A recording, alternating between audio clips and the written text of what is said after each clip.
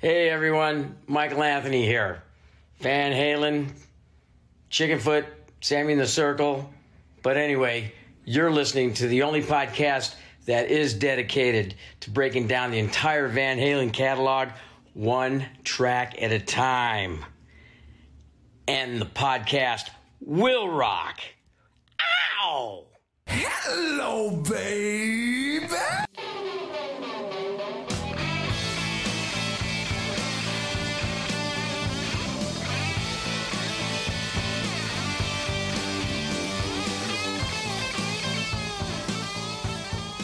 What is up, all you rockers, rockettes, and everything in between? You've joined us for a new edition of And the Podcast Will Rock. Welcome back to the show. If it's your first time listening, let me break down what the show is all about. This is the show that dives into the catalogue and discography of one of the greatest rock and roll bands of all time, Van Halen. And we do it one track at a time. He's the Brian Johnson to my Bon Scott, the Blaze Bayley to my Bruce Dickinson, the David Lee Roth to my Sammy Hagar. You know him, you love him. He's the hardest working man in podcasting.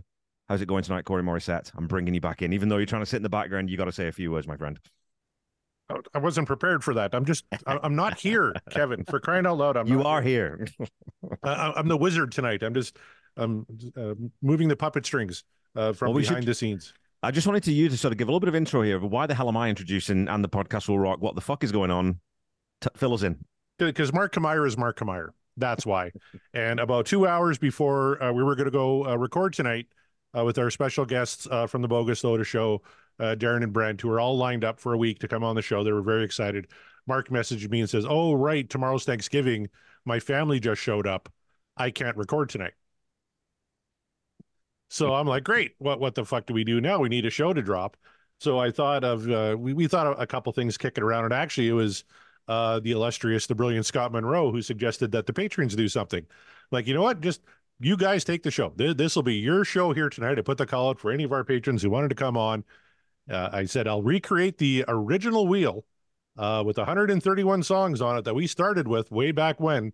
So you can spend any damn cut you like here tonight. If you decide you want to mulligan it, if it's a song we haven't done yet and you want to wait. But we're hoping for kind of a revisited show here with whatever you guys spin, and you guys just run the show. Unfortunately, Kevin Brown doesn't have much of a life and agreed to come on. And there's Heath McCoy. Whatever happened to Heath Murphy? He's in the corner. Okay, well, we've got Heath McCoy's on the line. We've got David Lee Smith. We've got Michael Triplett. We've got Ryan Powell. We've got Scott Monroe, I see there. And we got Nate from the Deep Purple podcast, and more Deep Dive podcast and royalty. And of course, we've got Chaz from almost every other show on the Deep Dive podcast that Corey and I don't do. So welcome, gentlemen. Thanks for joining us. Oh, Haskins messaging, is he? Okay. Oh, God. How's everyone doing tonight? We got Lurkers doing great. How are you? Very, very well, I guess. Just You're all fired up, man. I'm pumped. Yeah. Excited to be on the show. We've got to see what we get. Manifestations we should do. Or is there any news from the news desk, Corey? Did you want to go into any of that? Or should we let other people sort of join in and stomp about on that? You know, we're going to be talking next week with the Bogus Otis boys about the Sammy stuff. If you guys want to kick it around for a little bit too, you guys go right ahead. It's your show. I'm not even here. I'm just here to spin the wheel and play a tune. You guys do what you want to do. Well, let's by quick show of hands. Who thinks that David Lee Roth will join Sammy Hagar on the upcoming tour? Woohoo! I see no hands. Yeah. No, not He'll do it for a show, and it's going to be a disaster. Oh, have faith. Come on. It's kumbaya. I think Sammy's little invitation I think it was on the Howard Stern show, was obviously, it was just Sammy being the hype man. I mean, he had, he walked it back. He had no intention of having Dave come on his show. And I don't think Roth would do it in a million years either, It's so funny, right? Because everyone's watching this from the outside, and as soon as it happens, you're like, "Oh God, here we go!" And Dave answers, and you think, "Would you two just grow up?" They're both like, "You're 70 odd years old. You're 60. Just get over it already." I really do. All Dave said, Dave called him on his bluff, basically, and Sammy started slinging mud again. Like this whole idea of Sammy as the Mr. Nice Guy rocker. It's just not a reality. He's been taking his digs forever. And I think, and this just showed it. I mean, Dave just called him on it. and I think if Dave did go on, I think it'd be the worst possible thing for him too, because he can't do it anymore. He would look terrible, and he probably deep down he must know that. I don't know. Yeah, but they should all get together on the Howard Stern show and talk it out. That would be wonderful. That pains us to say that, right? I mean, as much I would. I mean, personally, as I think I wouldn't be shocked if we said as much we would love to see it happen. I knew that was coming.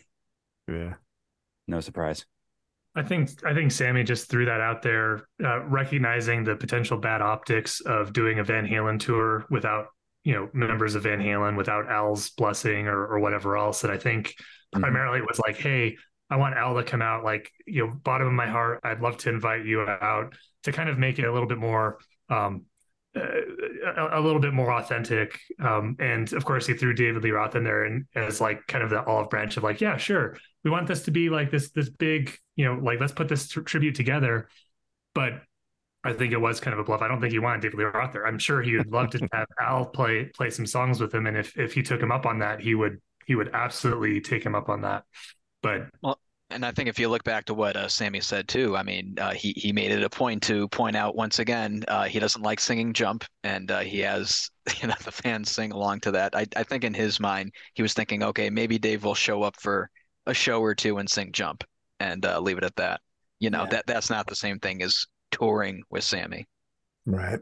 I think this idea that Sammy's he's doing this for the fans too. I mean. He is doing it for the fans in a way, and his fans are gonna love this. That Van Hagar fans are gonna love this.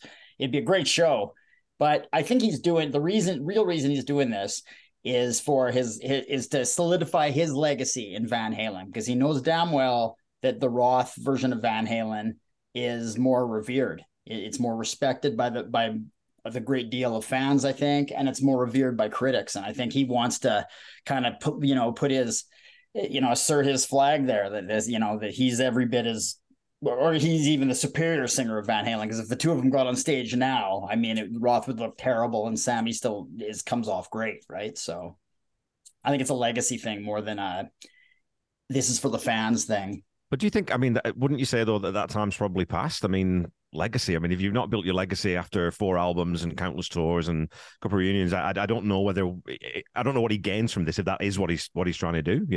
Well, I mean, look at the way even Van Halen kind of put a thumb on the legacy for a long time there. Like, only now did they do the remasters of the Sammy stuff. When they got back with Dave in 2007, I think they actually tried to bury the Sammy stuff, and so I think he's really wanted to push, like, I was a part of Van Halen, I was a part of their major era too, and I'm not second fiddle to Roth, and I want my stuff to be up there in the pantheon as well. I think that's what it's all about. It could well be. I think all these guys are working on legacy now, and you look at what Paul McCartney's been doing over the past couple of years. If there's anyone that doesn't have to worry about a legacy, it's Paul McCartney, and he can't stop. And he's been working on so much stuff, whether it's these photo books or reworking old songs, and doing the final Beatles song and the Get Back thing. I mean, he's just, I guess when you're of that level of talent and fame, all you can worry about at this point in your life is legacy. Legacy's a funny thing. Like, like McCartney, what does this man have to prove, right? But I think for years, actually, he was. I mean, it's come around now, I think, but for years and years, a lot of people thought like he was. McCartney was the pop candy ass side of the Beatles, and Lennon was the real Beatles. Lennon was the rocker, and so I actually think McCartney has sort of thought that he had a legacy to preserve and to protect and get out there as well. I think even a guy of his stature, I think, thought that he needs to put his legacy, that he was just as important to the Beatles as Lennon. And I kind of think that's what Sammy's doing with Van Halen in a lot of ways. Well, I think don't rule out too the fact that I think McCartney especially does it because he just loves it. Like, he loves playing those songs, right? Because like I said, he doesn't need the money. And Sammy's not doing this for the money because he makes way more money off all his other stuff. So I think it's just that love of getting up and performing. And when it's that, and I mean, it is going to be a great show. Everyone knows it's going to be a great show. And Satriani's going to be great. Is he Van Halen? Is he Eddie Van Halen? Of course he's not. He's not going to try to be Eddie Van Halen, but they're going to put on a fantastic show and they're going to have a lot of fun and everyone's going to have a lot of fun. And they've said, like, there are people probably going to join him for one show here and there in different cities, which is just fantastic for the fans, you know? It's just you'd wish that this little bit of silliness at the start didn't happen because it's going to sour it for a few people, you know? Yeah, well, to your point, McCartney's out there doing this stuff because it is who he is and it's what he does. And he was just quoted by Geddy Lee, who finally met him after all these years. Paul said, I never got to meet anybody in Rush. And so Geddy and Alex were together and they were able to get together with Paul and get loaded with Paul, apparently, and have a really good time. And in fact, if Rush comes back, if they do something, we can thank Paul McCartney. That's what was being attributed in this article. But Paul said, the reason you do it is because this is who we are and what we do, and this is what we do. And I think Ringo, it was even kind of quoted the same way. He's out there, he's 80 years old, and I saw clips of him last week. He looks incredible, and they're still putting on a wonderful show, right? So this is in their DNA. Right. So I think you'll see all these guys back. Legacy is important. You're right. And I thought Sammy was coming from the right place to get out there and do it based on the interviews, based on, he's been sharing him and Mikey, getting really, all teary eyed and sincere and, their regrets about the Van Halen relationship and where things ended and where things could have gone. Right. And all that stuff. But, I think at this point, though, with the shit we saw today, yeah. it's all showbiz, baby. It's showbiz. Sammy is the Red Rocker. Yes.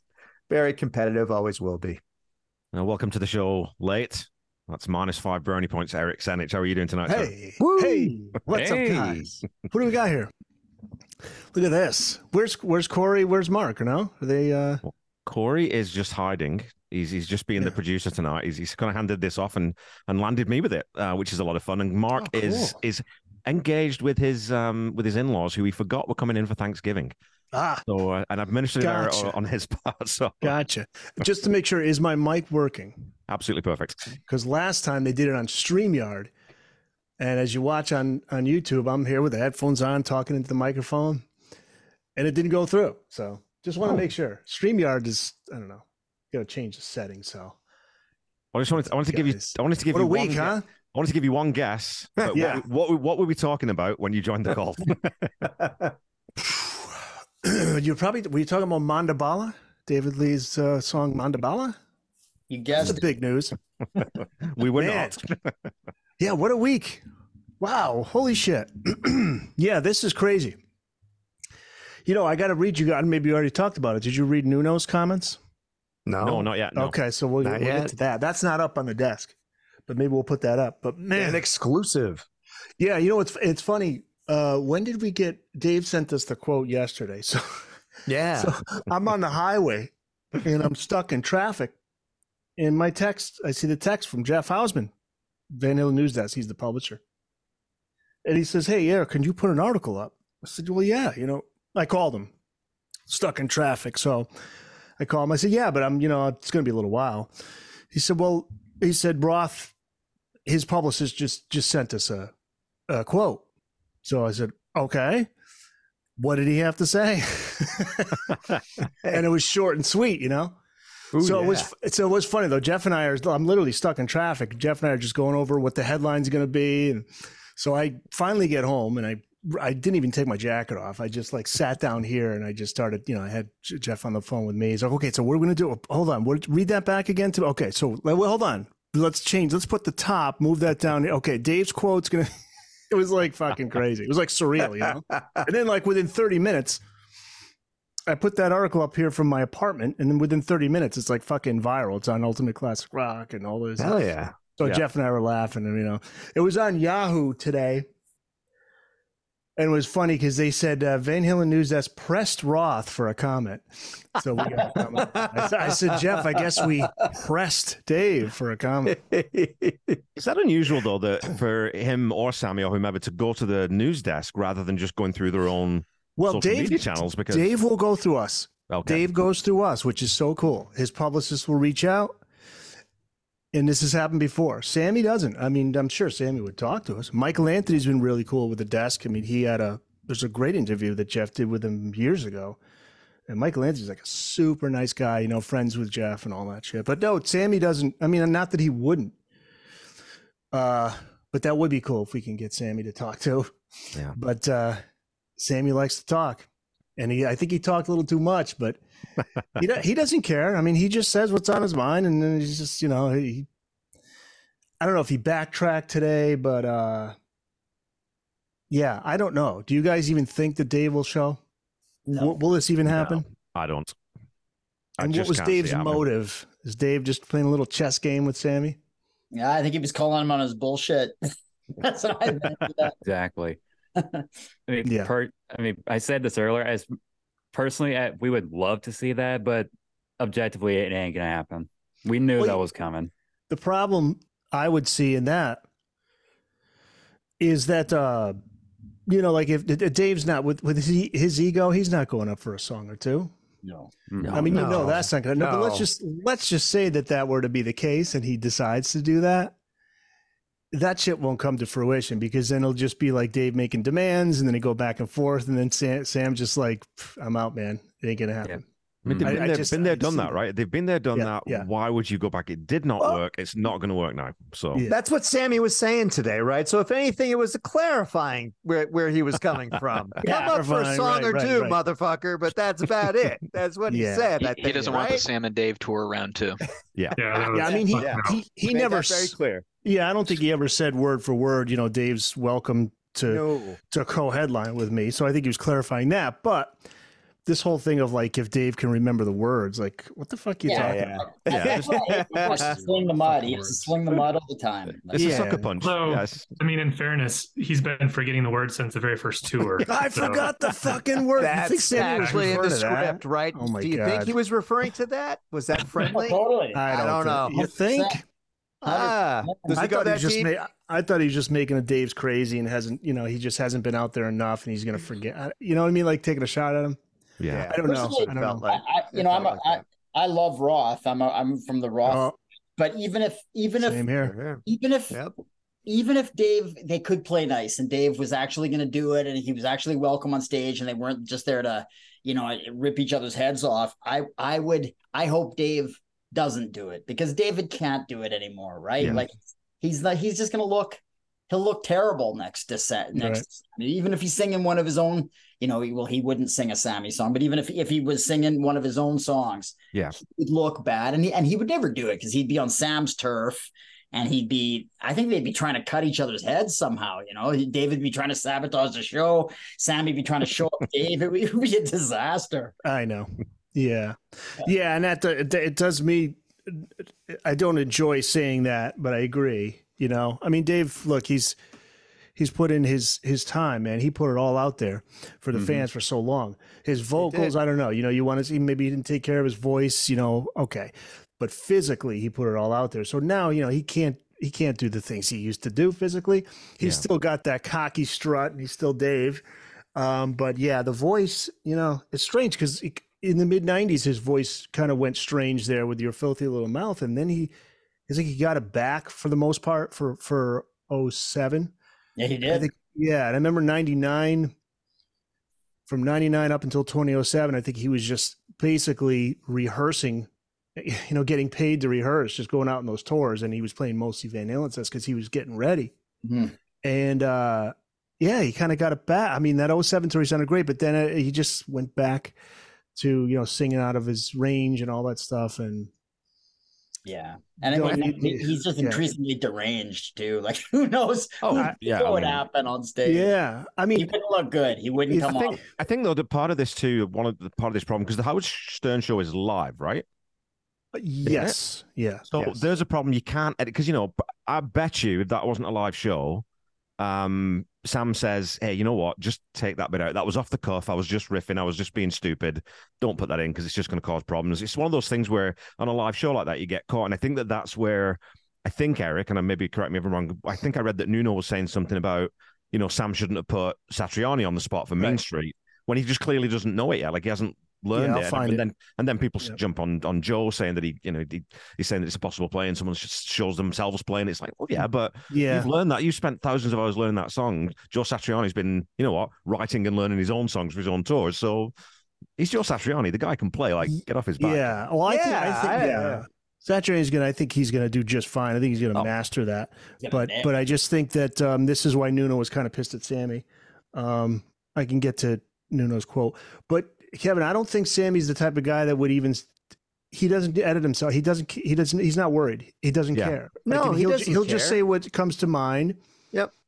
And he's just not worried. He's not concerned with it. I mean, he takes shots at Dave. He did, but he's not the type that would do that. I think. I just don't think. I mean, he's just that type of person. He just says whatever's on his mind. Even the book. I mean, he regrets writing some of the things that he wrote about Eddie in that book. And even you heard him on Stern saying, if I had known Ed was that sick in 2004, I wouldn't have been so, I don't know, whatever words he used, but he wouldn't have been such a, prick or just, been so cruel or whatever. But, that's Sammy. Sammy's not worried at this point. At his age and the money he's got, he's not worried. Right.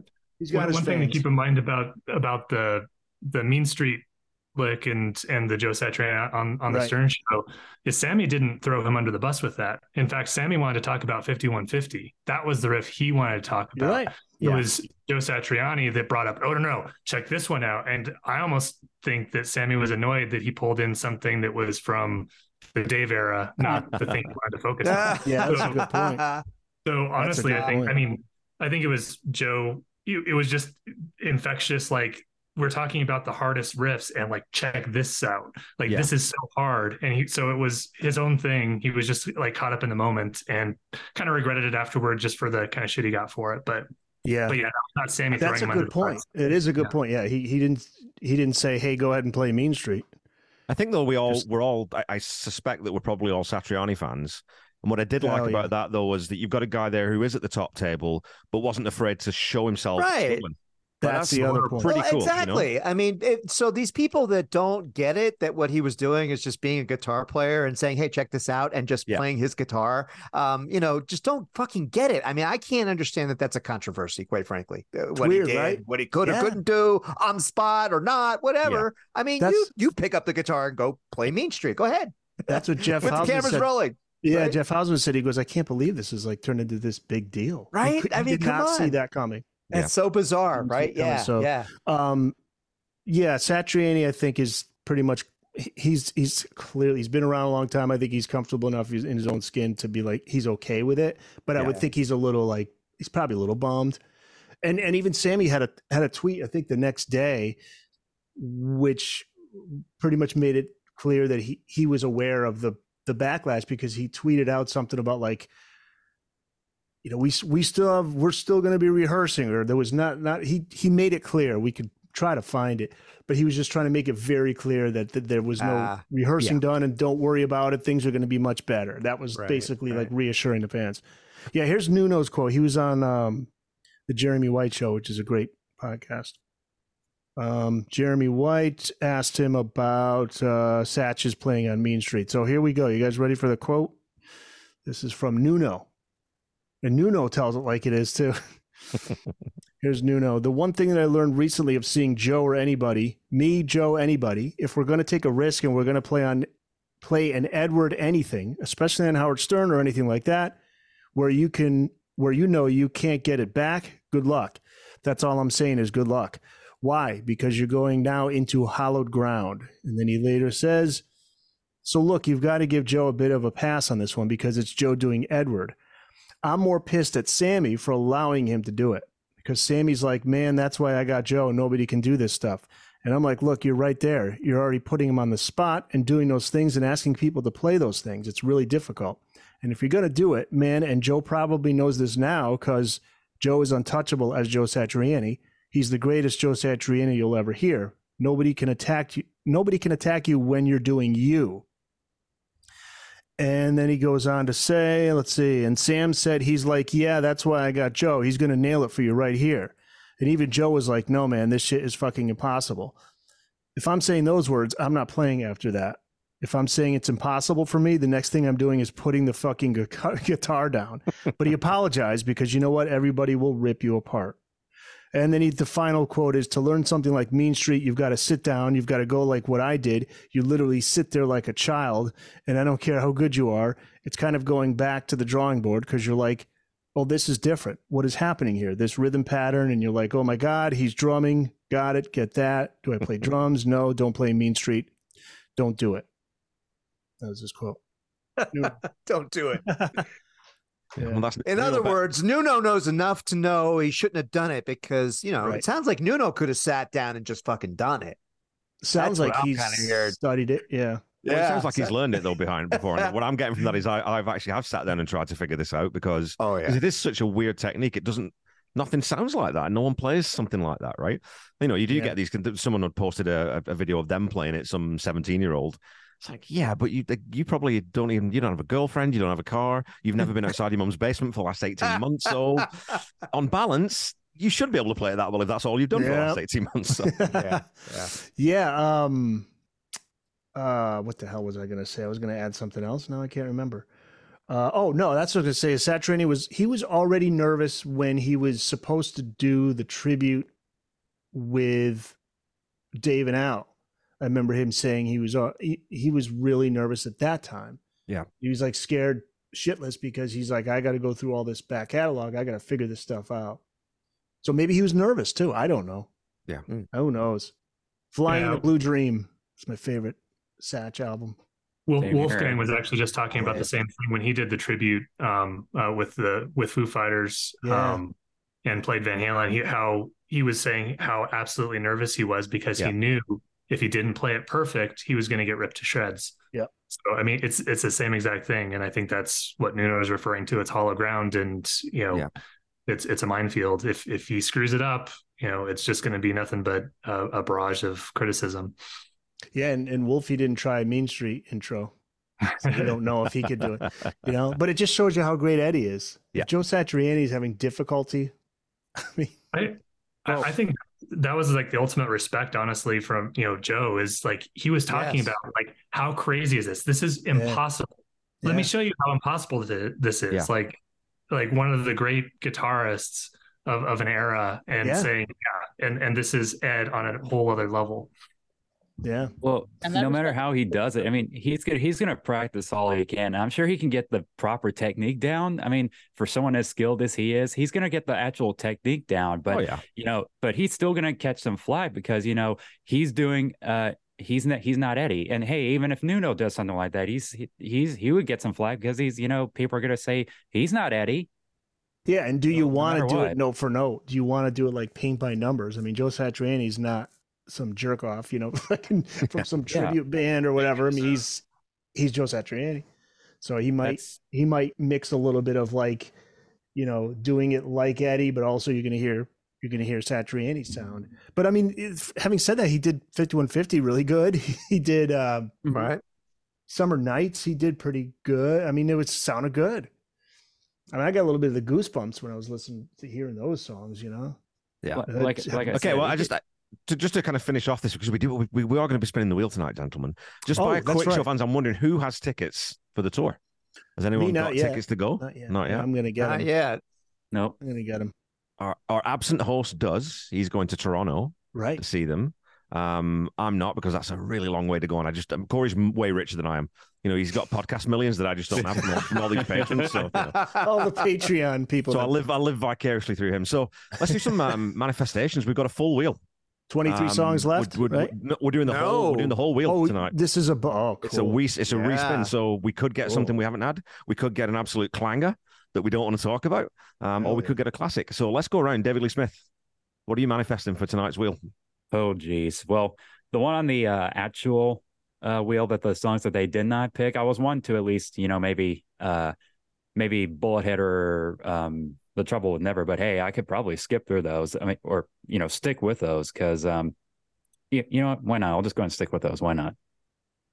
Bullethead or The Trouble with Never. Perfect. Nate, what are you hoping to listen to tonight? I'm thinking Light Up the Sky. Oh, going back early. Okay. Yeah. Michael, how about you? I think it'd be fun to have in the Cradle Will Rock, but it's funny that he said Light Up the Sky. That's one of my favorites, absolute favorites. See, well, if we got a double manifestation, then you can guarantee that you're not going to get it. So. Yeah. Oh, yeah. That's why I don't want to say it. Sure. Chaz. I'd love to say it, but I'm not. What are you looking for, Chaz? You're some I'll say it in English. We'll go with Spanked. I figured. the agents of chaos. Ryan Powell. Jeez. What are you looking for, Ryan? Oh man, I don't know if my voice is strong enough tonight to throw down with some Van Halen 3 and defend its honor, but no, I would have absolutely loved to spin Right Now when I was on, because I'd love to talk about that one and the complexities there. So since we're revisiting things, I'll go with Right Now. Nice. Scott Monroe, how about you, sir? Yeah, when I thought this was going to be a normal show, I was going with Humans Being, but I think it would be fun to go way back to the beginning and do Running with the Devil. Nice. Okay. Because that was the kickoff. Absolutely. Heath McCoy, you're going to be picking obviously something from OU812, I'm going to guess. Of course. Yeah. When it's love. No. Full Bug. The Full Bug. The Full Bug. Okay. Hey, Good all choice. right. Good choice. Good tune. On late era. Eric, how about you, sir? Still looking through. I'm going to Van Halen discography and just going through each. Maybe I'll pick something from. Yeah, Cabo Wabo, I know. See, I'm thinking of a song that I haven't picked before. I'm thinking Van Halen 2, maybe. How about Out of Love Again. Nice. Interesting choice. 2. Yeah. So, Corey, I'm going to get you back in very quickly, or you can just text me your answer. What do you want to listen to tonight as the erstwhile host of the show? Oh, I'm seeing 3 dots here on my messenger, so I think he's... Corey just emailed me. He's like, sorry, I'm not on. He just messaged me and said, Scott wants Sunday afternoon in the park. Well, you know, I'm going to manifest a song just out of nastiness and spite. I'm going to manifest Amsterdam. Just because Mark's not here, and then so we won't get either of them. So Nice. Nice. Corey's playing some game theory here. He wants to do Spanked. He says Spanked, so I don't have to talk about it. Oh no! This doesn't count. Because this is so we would have to do this again. Correct me if I'm wrong, right? I would totally pull a mulligan for that one. Yeah. Well, we'll have to decide on the mulligan because we could be here all night depending on how this goes. So, well, you know what? Why don't we spin up the wheel, Corey? Get that thing spinning around and let's see what we get tonight. Kevin, how many times do you want to shuffle? Well, we got 10 people on the call, including yourself. Let's go 10. All right. 5, 6, 7, 8, 9, 10. There we go. There we go. Here we go.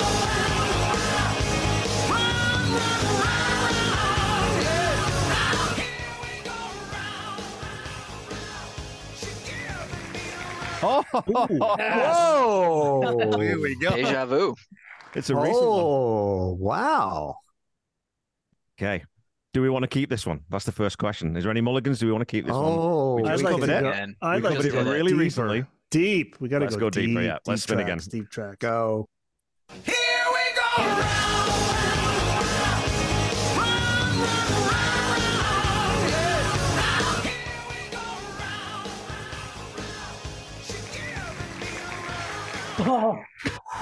From 3.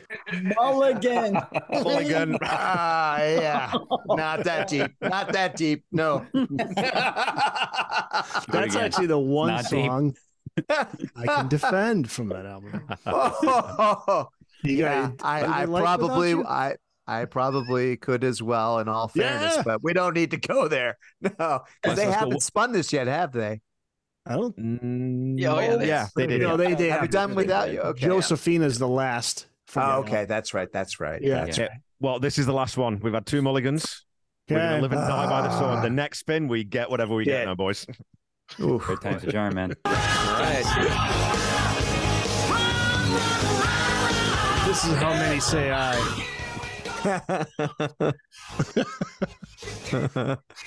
Yes! It was called. Are It you was kidding called.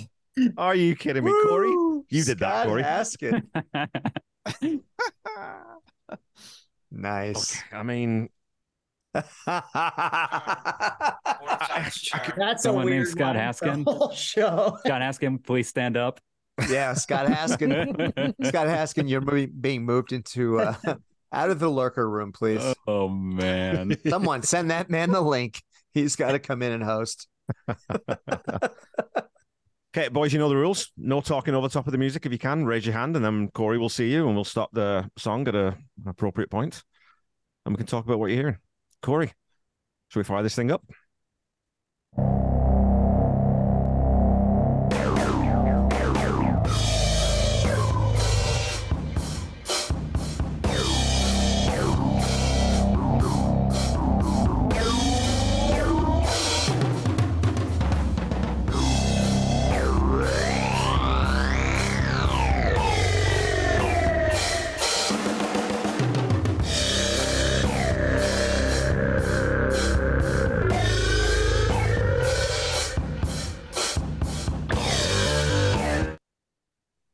There's some reverb on those drums, hey? Yeah, I love it. The drums and cymbals are just so heavy reverb. Like they sound massive. Yeah, it's pretty cool. Takes bow. Scott Haskin takes. Yeah, Scott Haskin, manifested Sunday afternoon in the park, got it, and now he's gloating. He's basking in the glow of what he's done. So he's called his shots. I can totally see this. I mean, this is Ed messing with these new sounds on the synth and like, hey, check this out, Al. And Al just like, oh, that's kind of cool, and just starts throwing down a beat, and you can just totally see this is just exactly how this came to be. It's just really fun to kind of listen to them just kind of riffing off of each other, and you can also see the early, like what led to 1984. The way that the notes are bending is exactly like 1984 starts, just with a different synth sound. So this is sort of him trying a whole bunch of stuff out with his brother. And here's a question that one of you might know. Which came first, Fair Warning or Escape from New York? Because that sure as hell sounds a lot like a lot of the music in Escape from New York. I was thinking John Carpenter vibes on this for sure. Oh, yeah. Was that 81, 82, Escape from New York? I think it was around 81, so around the same time. Oh, the head was 81. Yeah, there you go. That's true. That's very Escape from New York vibes. The Thing. That's Carpenter's. Yeah. Well, Halloween is his best, but The Thing is great. I once read, I think I read somewhere that he wrote Sunday Afternoon in the Park, and it was a reflection of the pre-wedding jitters he was feeling. He was getting married to Valerie. Wow, that guy really freaked out about getting married. Yeah, that's what it was. Yeah, that's basically what was going through his head. Scott Haskin says the working title was "I Bought an ARP Odyssey." That album cover is still it's just so badass. That one picture of, it's like one dude just pummeling some guy's heads on the ground. Yeah. And that artist was like severely like mentally ill, like depression. I forget his name. No kidding. So that's what those are the thoughts going on in his head. Yeah, that cover looks like one of those things where they do an artist, like this is what an artist looks like on heroin. This is what one looks like on PCP. That's great. One of those examples. Nice. I love that album cover so much, but it's there it is. Not, yeah. But it's not pleasing to the eye. And I remember when I was a kid, I discovered Van Halen when 1984 came out, and I was gradually buying up all the albums. And I remember Fair Warning was the last one I bought because I just thought it just looked bad. Pummeling the guy. Yeah. Now, should I be saying this? But a lot of time Corey emails me saying, I feel like, I'm having these thoughts of the Fair Warning cover. I don't think he wanted me to get that out there. I said, Corey, you need to talk to somebody. It's the little guy that's pointing that freaks me out. Those eyes. Yeah, exactly. Like, yeah. It reflects society. That guy that's pointing reflects society today. He's like those guys that are like, hey, there's a fight going on. Let's get our phones and record this stuff. Let's do it now. Yeah, right. Exactly. It reflects society. Yeah. I put that picture up on my wall, current mood, and then Who knew Ed was that angry, Complaint department. He was always smiling, and everything seemed like really cool because every time he was on stage he was happy, but he was he was pissed off at Dave and Templeman. You know, it's like, just let me do what I got to do, man. I got all these ideas. Nah, you're a guitar player, kid. Remember that when he said Dave wouldn't let him play keyboards. Mm-hmm. You're a guitar hero, kid. That's what he said. Mm-hmm. Yeah, man. Fair. Let's go.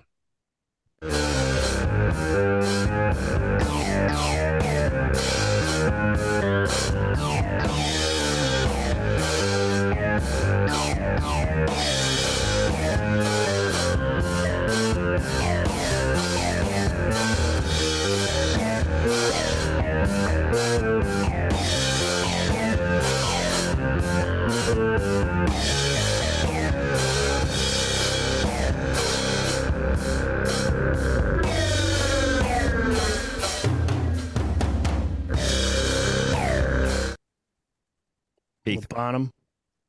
I was just that I love that offbeat that Alex is doing. It's such a great little. There's a disorienting sort of vibe in the song, and Alex really. A lot of it's the swirling synthesizers and everything, but there's this ominous thing that Alex is doing with his foot there, and it's an offbeat, and it just creates this whole off kilter thing. Yeah. One of the things I was noticing too is that it has Ed and Al's groove. It's not just when Ed's on guitar, like just listening to this groove, it's not just that they're strictly in time, because anybody can play just exactly in time with each other. There's just this give and take that they have, just the way Ed's accenting the notes on those riffs on the keyboard, and the way Al is kind of playing off of that is just so tight, but also just so unique to them. It's just interesting that what they have as the groove translates from the guitar to when he's on the keyboard. It doesn't really matter. They're just right who they are. Yeah, like the way he'll put a chord out there, and you get the fade. That decay that's coming in right at the end of that heavy accentuation. That just like it's like kicking you in the gut or punching you in the gut. You know, excellent effect. I don't really know too many bands too who were sort of big hard rock and party bands who would have done something avant-garde like this. Yeah, around this time. Like I said, it's not really a risk maybe because it's a short song on the album, but it's still. I love those bits where artists stretch out, and even if it doesn't always land, you appreciate, okay, well, we're trying to learn something different. And of course, then they do carry this forward, and we do get more synths later on. But I think it's, like I said, I mean, I put it last when we did our rankings, but only because the other songs are just better on this album. But it's still a really interesting piece of music. It's weird. It's super freaking weird, but it's really cool. Yeah, but then after this, you see Dave and Templeman steering the ship back towards the pop route with Dave Diver Down, and then Ed takes over in the following one with 1984. It's like, yeah, I'm building my own fucking studio. How about that? But this is a departure from what they did. I mean, they had some darker moments on Women of Children First and first few albums, but this is different. This song sounds awesome in the headphones, by the way. Doesn't it? You got to listen to it in headphones. Really nice. Oh, hell yes. Yes.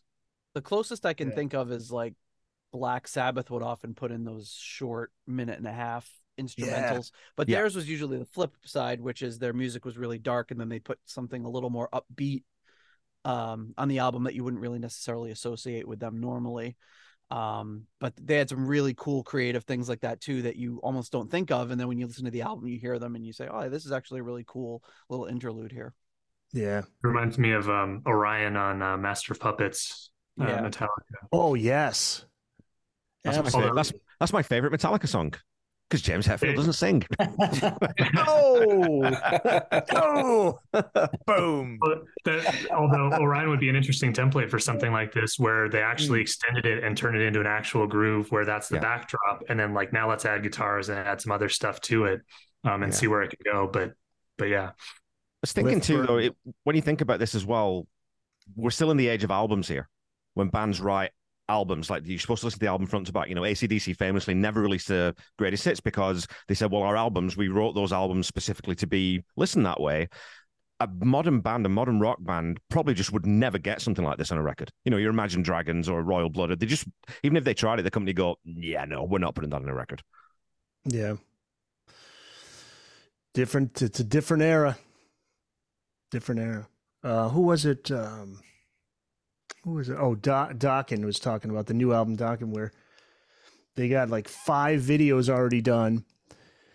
And Don Docker was saying that way by the time we go to Europe next year, the album's still on people's minds, or, you know, reminding people that it's still there. It's a whole different approach. You got to just spread it out. That's why Dave, I don't think, is putting out an album. He just does those songs at a time, because that's what he told Joe Rogan. He doesn't think that's it's worth doing anymore. I don't agree. I still like the Rolling Stones album is fucking amazing. Hackney Diamonds.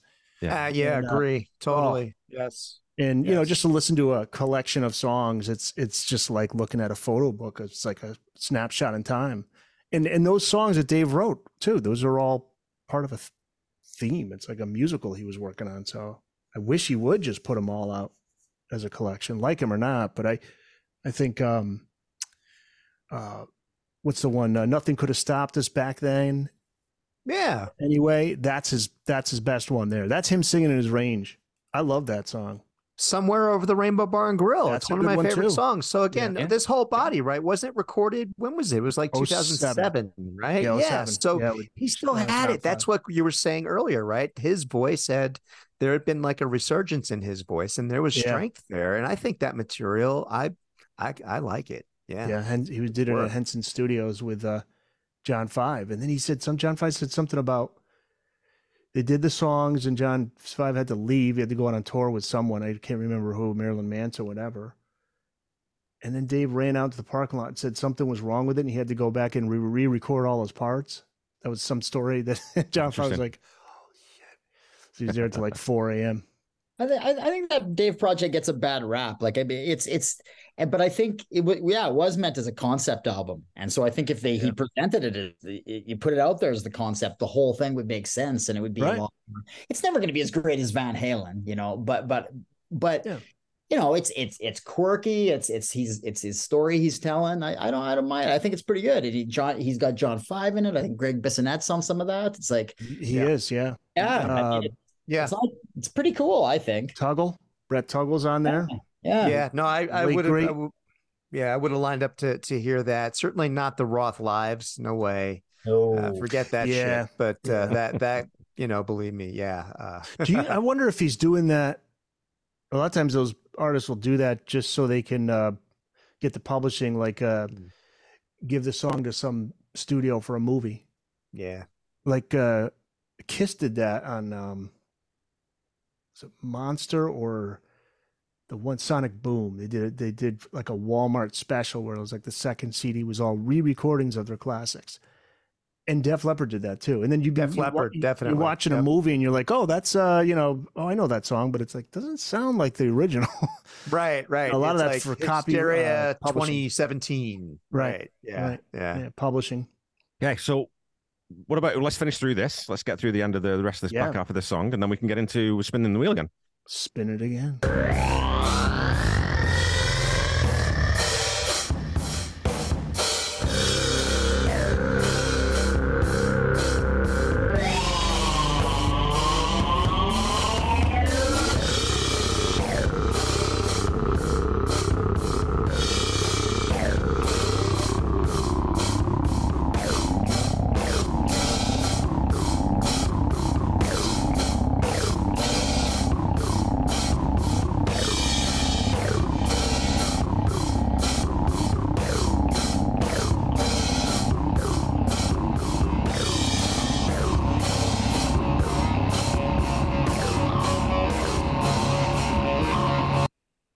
That really in your headphones, it's even better. It sounds like a monster. Yeah, it sounds great. Almost a crime to stop it right there with the way it transitions to one foot out the door. Yeah.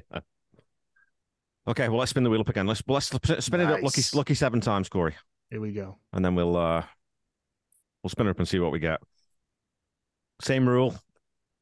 We get 2 mulligans if we want them. The third one we got to live with. Unless it's an instrumental, because we're not doing 2 instrumentals. That's my only caveat.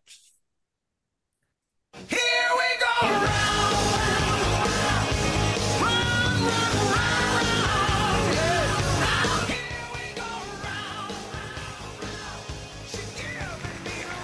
Oh, nice. Yes. Yeah. Okay. Nice. I think we have consensus. I don't think we have a mulligan. I think we're good to go. Yeah. As long as somebody has a copy of it. Right. Yeah, speaking of Dave wanting to go back to paint stuff. That's it. Yeah, how about that? Dave doesn't want. He's not renewing the. He's not allowing the contract to be renewed. Yeah, that is crazy. Yeah, that is one of his best records. Yeah, it's a weird career high for him. Yeah, I don't understand that at all. Is it that he didn't have creative control, complete control? No, I doubt that. It's something that. It's got to be something. I wish he would just at least respond though. Just clear the air and say, guys, yeah, I know Wolf said that, but here's the deal. Yeah. You know? But yeah, that was a shock. Because I just, he put so much work into those lyrics, and I mean, that was his return. It was like, and it was glorious. Every track on that record, absolutely amazing. Return to form. Is he just bummed that it didn't do as well commercially as the others? That can't be. So, I mean, they had a successful world tour to support it. I mean, come on, right? Yeah. So am I the only? I'm take it then from the general tenor and sort of looks on people's faces that I'm the only person on the call who isn't enamored of this album front to back. Mm. There are songs on it. Songs on it may very well be. Yes. Yeah, I think okay. That's if I'm in the minority, that's okay. That's okay. Are you missing Michael Anthony's harmonies? That's one thing that's missing. You know what? Honestly, something about Wolfie's harmonies on it because Wolfie did a great job on the couple songs where Dave let him do the background, and it just. But Dave doing Dave's background vocals just doesn't make it sound like Van Halen. Heath, that was a shortcoming for sure. I was just gonna say about Dave, like that. Yeah, it's maddening that Dave is preventing this album from coming out. But he also his own the DLR band record. It's not out there, and like right from '98. That's a great record, and it speaks to his. It does so much for his legacy, and why he would be. Just not having that come out or not pushing for that to come out. It's just his decisions are beyond me. Like the man is deranged these days, I think. Because back in the day, I remember I used to think like he could do no wrong. Like every decision he made, he had the finger on the pulse, and he was a golden child. He was, and he knew how to work the media, and And you're right. Now it's just head scratching stuff. So sorry. Go ahead. Question on that, Eric. I just had a quick question on that before because we'll get into the song, but I wanted to ask. Yeah. Like a lot of times when people start becoming really erratic, especially rock stars, your first thought is, well, is it drugs? Is that started to take?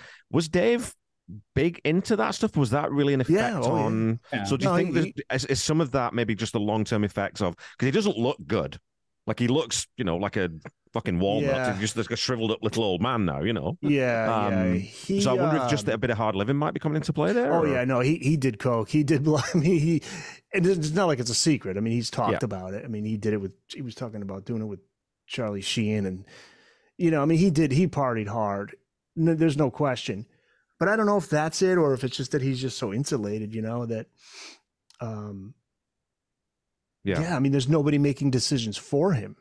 So there's nobody steering him towards somewhere, away from somewhere. He's just calling the shots. Everything's just so random and unexplainable, It's like, you used to be you'd say like, if he put out something, you'd be like, oh, there's a definite reason why he's doing that. Mm-hmm. There's some reason for that. He's got something planned, But now, he'll put something out and there's no announcement or anything, no forthcoming album. He'll just show up on Joe Rogan because he feels like it. Dave used to talk about in interviews, like in the early days, he used to talk about how, one of his things was he was hyperactive kid, and at dinner time, it'd be monkey hour. He'd be playing, entertaining everybody. And then his whole thing was, I made monkey hour into a career. Well, I think today we call monkey hour ADHD. And I think he's got it real bad. And I think he probably did not make it better with all the coke he's done and all the drugs and all the drinking he's done over the years. And I think he's like he's like a person, and I have ADHD. I think he's like a person with ADHD that's not taking his meds. And he's done all kinds of inadvisable things, and he's just erratic, and he's got nobody kind of controlling him either. Like there's nobody to say that's a bad idea. Don't do that. No. Yeah. So there's no singular focused drive towards one thing. No. And nobody could promote better than him. I used to love to watch him, do interviews. And did you guys ever see the rockumentary from the late 80s on Dave? It was around the Skyscraper Tour era. I don't know if you ever, it was on MTV. Yeah.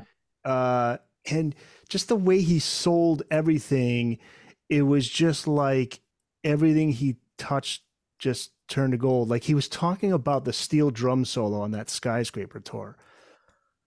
And the way he presents it, like he believes he buys into it like 100%. So you're just like ready. Like you're ready. Like, yeah, man, I can't wait for this shit. Like what did he say? He goes, in rock and roll, you got to take some chances. So, we bring out the steel drums, and he's all into it. He's like, and nothing sucks it to you more than the steel drums.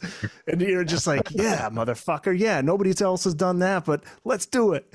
Well, I think he's spot on. About like California Girls, that whole thing too. Remember he used to say in the dead of winter, here we come with, California Girls in the dead of winter. So he did a lot of things that were kind of similar to what he's doing now, but because he was the item of the time, you can do no wrong. Everybody's going to go along with it. So that's he also had a band though too, hot. right? So I think a band keeps you a little bit more focused. If you do have a band, you're making records and you tour, and then you've got managers and people sort of on your case. Yeah. Templeman was steering things too, Yeah. And I love Jeff Brew in the comments has said Dave doesn't want it played because he would rather people remember him for the 6-pack, that's such a burn. Yeah. I mean, Van Halen's a huge part of his life clearly, but boy, he should be fucking proud of those. They Eat 'Em and Smile. Yeah, absolutely. Skyscraper and totally. Rolling Enough. I've been a fan of his solo work from day one. I've always just whatever he put out, I'm buying. But there are times you're like, oof. But he's an artist. He's going to do the one thing he doesn't like to do the same thing over and over again. You're just not going to get him to do that. He's not going to make the same album over and over again. He never did that with his solo career. Each album was like vastly different than the other, Okay. Should we get into some Chinatown? Speaking of vastly but I wanted to real quick. I want to tell you this, and this isn't a great story to tell, but Darren Paltritz on DLR Cast, he's got the book coming out on Dave in was it January? Yeah. So he was saying on the last episode that he's talked to somebody in the know. He couldn't give the name. That said that they were on the tours with Dave and Wolf, and that Dave treated Wolfie like shit. Oh, yeah. Like he just was like brutal to him, and it was in front of Eddie, and Eddie didn't do anything. That's the story. I don't, but that that Dave was just kind of like, you didn't earn your place here, and you fucked up that part, and you got to get your shit together. And if that's true, wouldn't Eddie and Alex kill Dave? Like that? Yeah, I'm like, I can't even imagine Eddie standing there and seeing that and not getting in Dave's face. Like, listen, motherfucker. You want to talk about a cup? One more word. I can't imagine that for 1 minute. No way. Yeah. So that we could follow up with Darren on that, but I remember he was talking about that. There was somebody there was on at least one of those tours and said that he was kind of rough on Wolf. Mm-hmm. But I mean, I don't know. I mean, does he have an issue with this album because Wolfie's on it? I doubt it. This is just hearsay. I haven't, we could ask Darren. Okay. Well, speaking of Wolf, let's listen to a little bit of Wolf. Let's do it. Because he's on this song.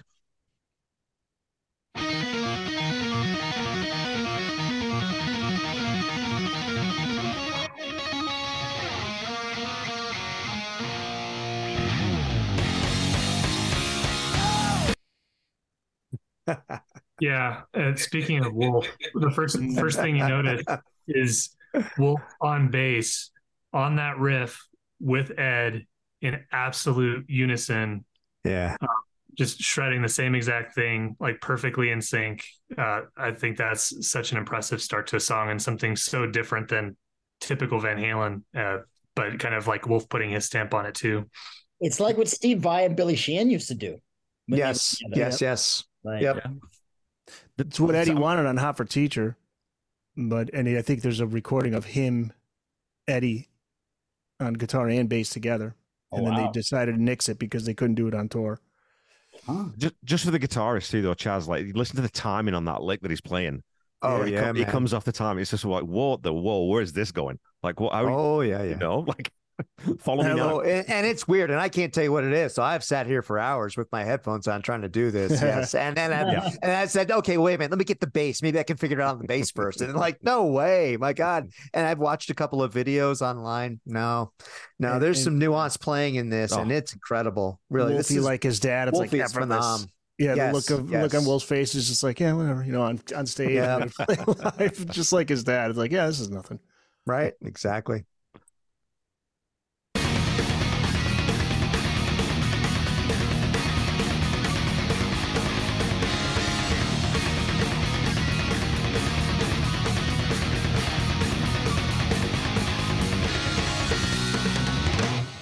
Hell's body in Thomas Bar. Warring clans and lowering cars. A buck is still a buck in Shanghai. And a buck is all you are. I pray night for all good sides. Yeah. The lyrics, come on. This is some of Dave's most inspired stuff. And I know that he took it from like the headline, sensational headlines in the New York Times or the New York Post and stuff like that. But man, I mean, fodder for a great Roth song, right? Like he steals lines from Hallmark cards, right? I mean, just the way he can string words together with that back line, my God. And then my other point is that Wolfie brings in so much of his own stuff, but he's still got that classic thundering Van Halen backline. That's why I was really like, wow, man, head and shoulders. This kid was just a phenomenal bass player. But I love this song for so many reasons. These are some of Dave's best lyrics of his whole career. On this whole album. Yeah. Well, and this really? Listen to Your Filthy Little Mouth, because it's very similar. He put a lot of work into the lyrics on that one. Yeah. First thing that got me was I'm happy that the Brown sound guitar tone is back on this album. Yeah. It obviously was nowhere to be found on the Hagar era, so he completely changed his sound. I mean, I'm not trying to bash on Eddie, because I mean, he had every right to chase tones or make new sounds. He had every right to do that, and I respect that. But really, that Brown sound guitar tone, that is the Eddie that can't be topped. Mm-hmm. That cannot be topped. Which is why everybody was blown away. It's like, yeah, man, he's back. The ferocity, right? Yes. In full power. Ferocious, aggressive. I mean, just everything we love about his sound. Yeah. Yes. But this brought a tear to my eye. It's one of the few songs on this album that was actually completely original. Like it wasn't. Yes, absolutely. Yes. Demos and stuff. Yeah. I think it goes back to 99, 2000, 2001, maybe around there. It was one of the songs they had worked up, and then things fell apart with Dave at that time. What was the story too about that? It was like 01, and then Dave what did he say? He didn't want the full songs recorded because he didn't want them to get out there or get leaked or something. I can't recall, but they made an attempt on these. All of the originals on here, I think, were done like 5-6 years before. Yeah, I was going to say to your point too, David. Like with Brown Michael sound, on bass, by the way, too. On those. Oh, really? Yeah. So that would have been interesting to hear. So when you talk about the Brown sound and that being the defining tone of Van Halen, of course I adore 5150. I think his guitar sounds great on it. Yeah. But it's that same thing. You know, Davey's wearing an SRV hat there. No one sounds like Stevie Ray Vaughan. No one sounds like Brian May. Yeah. No one sounds like Eddie Van Halen. No one plays like them, but no one sounds like them. And that sound is that Brown sound. It's just so characterful and it's so unique to Eddie because of that stupid, ugly, hacked together, chiseled out Strat that he played. Right? There's nothing else sounds like that. I mean, because that's what made him. That's that Eddie. That's very distinctive. If you hear that guitar tone, like I know people like. I'm sure a lot of people, I mean, no doubt people were turned off with Tattoo being the first single that they released during this album's life cycle. But, but at least you can tell if you hear that guitar tone, even on Tattoo, that is Eddie Van Halen right there. Exactly. I love that song. It was one of the first songs I put into my cover band set list. I was like, Van Halen's back. They got this nice little tune, right? And to Roth's point about set lists and BPMs and, give people something they can shake their hips to, right? I mean, he was really good and intuitive about that stuff. And I think there was a reason they did that. And then they came back with She's a Woman, like, oh, wow, thought Van Halen was back, but no, now they're even more back, right? I mean, because that was like it was like a soft 1-2 punch, right? It was like a fake and then bam, right? So that's the Ali hook. Ali right? hook. Well, yeah. And I would not be surprised if that was this freaking basic approach, because that's the way Dave thinks. He's old school like that. I've so many interviews where he reveals things like that he's really got really simple showbiz kind of truisms in his mind, and that he's always been guided that way.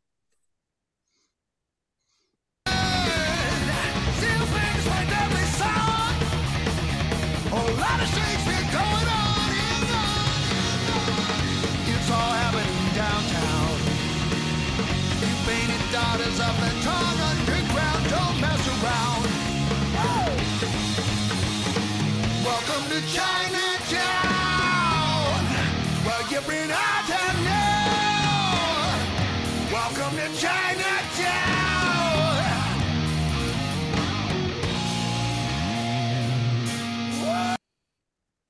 That little woo right there, people wondered if that was taken from. It totally fucking is. Come on, seriously. Yeah, because at that time, everybody had the isolated Running with the Devil tracks. You think it is? It's come from somewhere. It might be an outtake or something else. There's no way Dave hits that note in this era. Really? But not for me. Come on. I thought his voice, I mean, you could take this song and throw it back. This is like, it was all back for these guys with this track. I mean, even his voice, it is in top form here. Yeah. I just wanted to mention, though, too, because, me and Heath have a nice little friendly, ongoing sort of Sammy Dave thing. One thing that I definitely sort of learned to appreciate through this podcast and getting back into the Dave stuff is his phrasing and intonation, the way he drops the syllables in different places that are not where you'd expect them always. When he sings that line, you painted doors with the tongue and ground, where he puts "don't mess around." Yeah. That's not where you would normally put it. He doesn't put it on the one. Right. It's really good. It's deliberate, and he's thinking about that stuff. I've got a much more appreciation for him as a technical singer, if not like a brilliant. I still think Sammy's the better technical vocalist, but on that side of it and the phrasing thing, that's just again very unique to Dave. No one else sings that way. No one sounds that way. Yeah, who else but Diamond DLR would compare Chinatown to Shakespearean tragedies? Who else? Yeah. So good. Yeah. Yeah. And actually have a point if you dig deep enough and listen. He actually makes good sense. He does. This is Dave just really leaning into his strong suit here. I mean, he does this again and again, where he has multi-layered lyrics that are, they're criticisms in a way of a people, of environment. And if you actually listen to what he's saying, he's making some great points. You never get this from Sammy. It's a completely different thing. And this is, Dave back to form here lyrically for sure. Yeah, I'm sorry. Go ahead. Well, in terms of his voice, like somebody said he's at top form. I don't know if he's on top form vocally on this record. Like I hear older Dave voice, not terrible like it is now, but I hear him straining in certain places. Like he's got when he's hitting those high notes, those top notes. Yes. He's not hitting them the way he used to. He struggles when he says Chinatown in the chorus there. You can tell he's really straining. And that's where some backing harmonies would have really helped a lot. Absolutely. That's what I was actually going to get to. Because, most of the time I know his voice obviously hasn't aged well. But obviously on this song, he's more like he's trying to stay in his lane. And whenever he's trying whenever he's trying to strain for those higher notes, the lack of Michael Anthony on here, it makes me think that he leaned on Mikey a lot back then. So he would usually take the low harmony while obviously Mike delivered the high notes. But since Mikey's nowhere to be found on here, he's probably kind of, doing that to a degree. I know that seems kind of silly, but I think he's maybe leaning on it just a bit. Just a little bit, though. And you think you notice that, Heath, right? Like you said, you notice that because he's scooping the vocal rather than really hitting and punching that note. Whereas if you do have, even if you had Ed and Wolfie singing a harmony there, you wouldn't really notice that as much.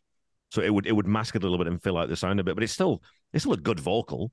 It's just not. Yeah, it's just not Van Halen 1, Van Halen 2, right? He ends up croaking it out there. But I mean, for the most part, for me, the whole thing works together. So it's like I can let that go. Yeah, you're right. There are definitely those notes he can't get anymore. But for the most part, the swagger, the feel, the lyrics, just like you said, those spots where he chooses to accentuate something or drop it down or take it to an unexpected place. That's classic Dave. You know. Yeah, so when he stays in his lane, he still sounds great. He stays in his lane.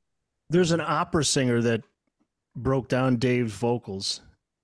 She did Right Now, and she did Hot for Teacher. I would suggest looking that up. We put it up, and it's just interesting to hear an opera singer complimenting Dave, on just how he sings. She wasn't concerned with the notes that he's reaching. It's just how he delivered them. I know who you're talking about, Eric. I've seen that, actually. I know who you're talking about. Yeah. It was really cool. She also ripped Axl Rose a new one. Did she? For his live performance. Oh yeah. It was the charismatic voice is who you're talking about. Yeah. Yep. That's it. Here's our moment gone, and in this corner's where we write the story. 2 times worry, downtown after hours, best you each morning. Can't survive a thing to win. Drop in the sin. Next episode begins and begins and begins and begins. It's all happening downtown. Alex, wow. Yeah. Oh my God, he's just a force on this thing. Ooh, yeah.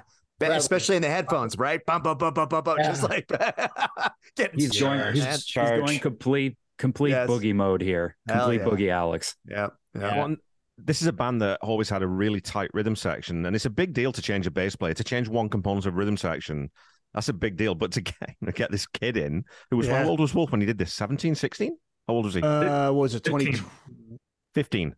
This was that's the album. It's 11 years ago. He'd be in his 20s because he was born in 91. And then this is 2012, so he'd be in his 20s. Oh no, I'm thinking of when he went on tour with him before the album. Yeah. Okay. Yeah. Even he was still in high school when he toured with them. Yeah, even at that, I mean, it's crazy to be. And okay, it's his uncle, and he's been around his uncle and his dad for years and years. But that's a different thing, jamming out in your basement or in the 5150 studio, than getting up on stage in front of 12, 15, 20,000 people and having to do it live under pressure. And obviously this is in the studio, but I've heard live versions of this song that sound fantastic musically because Wolfie can play. Unfortunately, Dave just could not do it live. No, not this one. Could not do it. Nope. Yeah. You just ignore that. Just you use fader.com, take the stems, and just listen to the instrumental. Yeah. He doesn't have a lot of room to breathe. Like the way the lyrics are spit out in this. It's a tough one. Yeah. Great, but live, it's tough. It's a tough By the way, the rhythm guitar we got to also mention too. Eddie is a rhythm guitarist. Oh, hell yes. Absolutely. Oh, and even when he's going, the pinch harmonics and he's playing the rhythm in there, right? It's just like, oh my God. Eat your heart out, Zach Wild. It's great. So this is that. Well, this is that idea that you could like kind of feel what he's talking about. Like when he would want to stand in front of his speaker so that the hair would stand up on his arms. It's because he could get that sound on tape, just like that. Oh my God, this guitar is just like on the verge of just exploding. Yeah. Insane. That's cool. And I just remember, every time I would listen to this album when it came out, I'm like, I'm hearing Dave and Eddie together again, man. I can't fucking believe it. It's like, never thought it'd happen. Hell yes. And I was living in Pasadena when this came out. So I was in heaven. Cool. Oh, hell yes. Yeah. It was like being home. Cool, man. Yeah. That's where Halloween was filmed, by the way. We mentioned John Carpenter. Pasadena. So on the rhythm guitar part, notice that the first half of those phrases, Wolfie is doing basically rhythm bass underneath it. Like he's mirroring that. And then they diverge in the second half of each of those phrases. Yeah. But Wolfie's right on top of it as well. Great arrangement, hey? That's really good composition. That's because you sit down and you work through those things, and that's a deliberate thing. Oh, well, you play this bit here, but don't do it in the second half because then you get a bit of movement in it, and you just get a bit some dynamics in there. It's super cool. And we haven't even gotten to Eddie's solo yet. The best part. We haven't even gotten there. You painted daughters of the Tron underground. Don't mess around. Welcome to Chinatown. Well, you've been out town now. to Chinatown.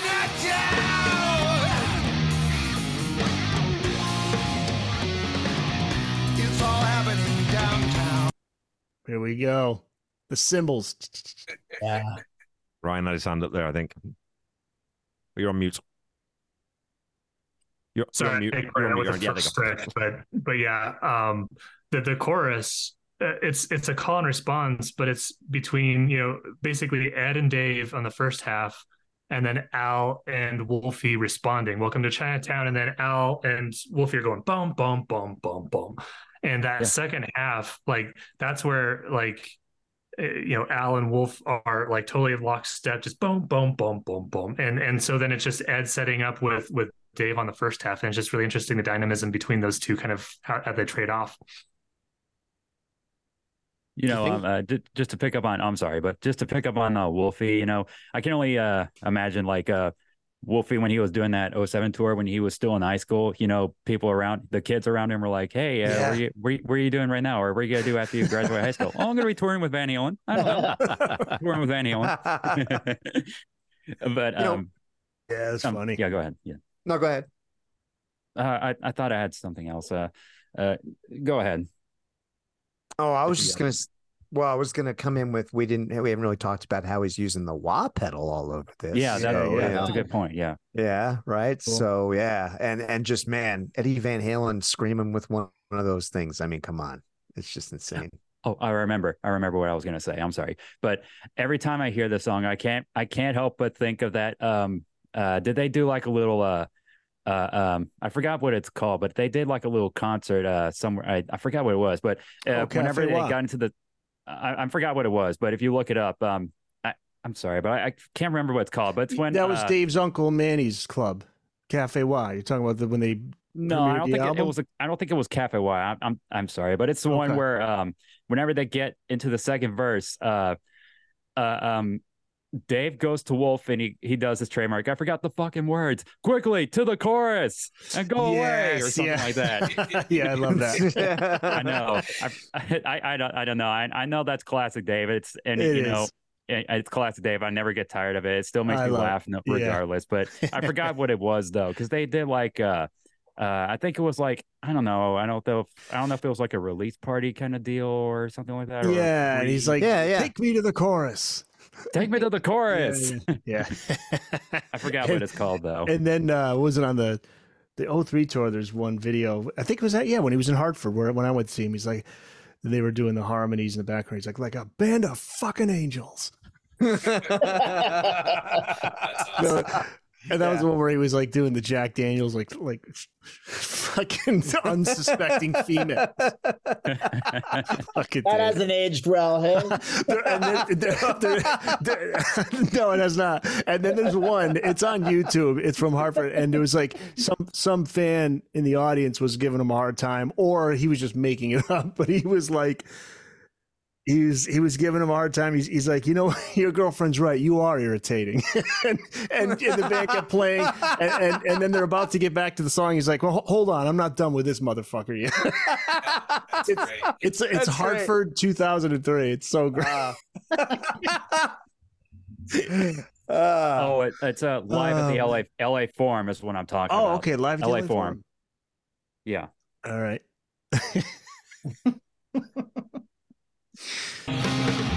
Welcome to my town, my town, my town.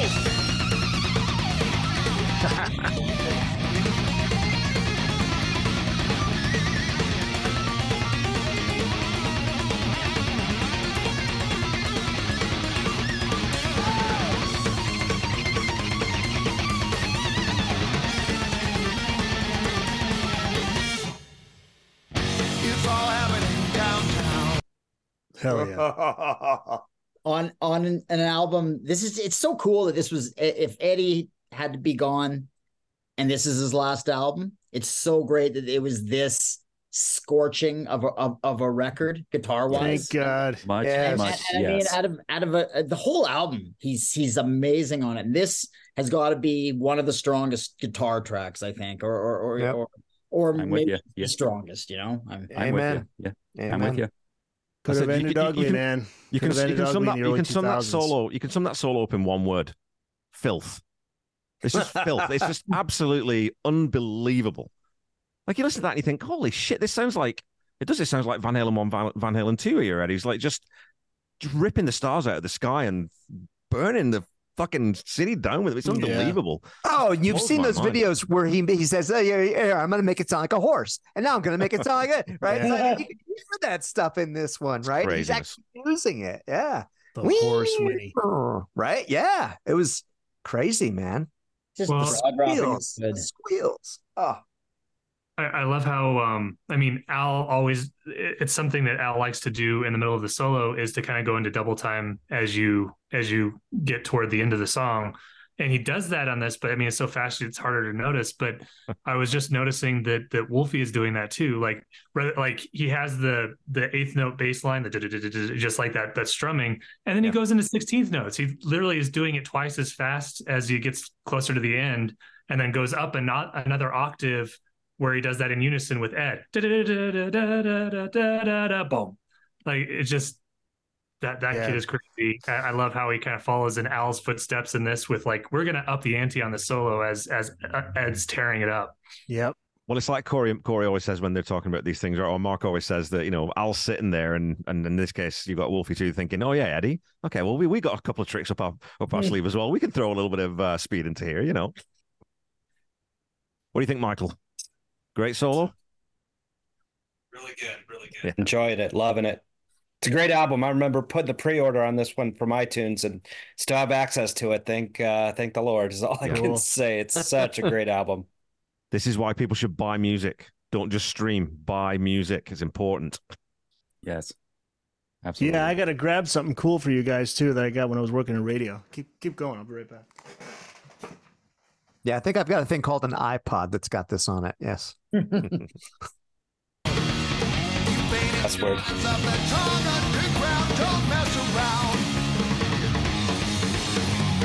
Welcome to Chinatown. Well, you've been out there now.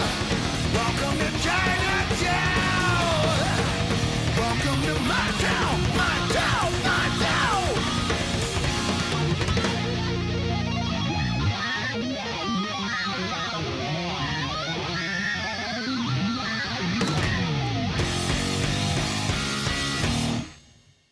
Beautiful. Beautiful. Face God. God. Both of them shredding the shit out of that. Oh my God. The speed from the solo carries on into that final chorus there. That's so great. Yeah. It's just this epic crescendo into because that's what you want, right? You want it to build and then go out on a bang. I was just going to bring, this has been a bit of a love-in, and we've had mainly positive things to say here, and we're going to vote pretty soon, but this is not necessarily criticism. I love the energy of the verse, and I think the Welcome to Chinatown, the chorus bit, that pre-chorus, it almost, for me, takes me a little bit out of the mood, and it throws back. The pre-chorus sounds a bit more like 5150 era than it does sort of early Van Halen, which everything else is. So that's the only bit of this song that I get. I think that could have been just weird because it drops into that minor, and it's this weird space where it does push back up into the chorus. But that's one thing about this song that's never quite sat right for me. I'm not 100% sure I'm articulating that very well. You are a thief of joy. One of us has got to be. Corey and Mark are not here. So I almost think that they did that as a means of kind of having that chromatic ascending line leading into the chorus, right? Kind of like they do in Aftershock, which is a great thing. But in Aftershock, that had room to breathe. It had room to kind of establish this is this upping intensity as we go leading into it. Whereas in this case, it's just so fast and it just kind of switches to that and then kind of switches back to where it doesn't have time to breathe there. So I can kind of see what you're saying, Kevin. Yeah.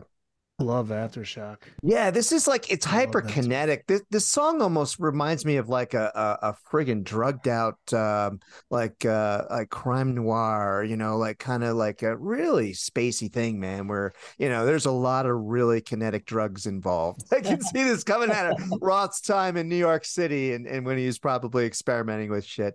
Correct, for sure. Yeah. Yeah. Just nuts. I was down in Chinatown. Okay. Oh, we went down to Chinatown. Wait, right. Do the face. You're good with the faces.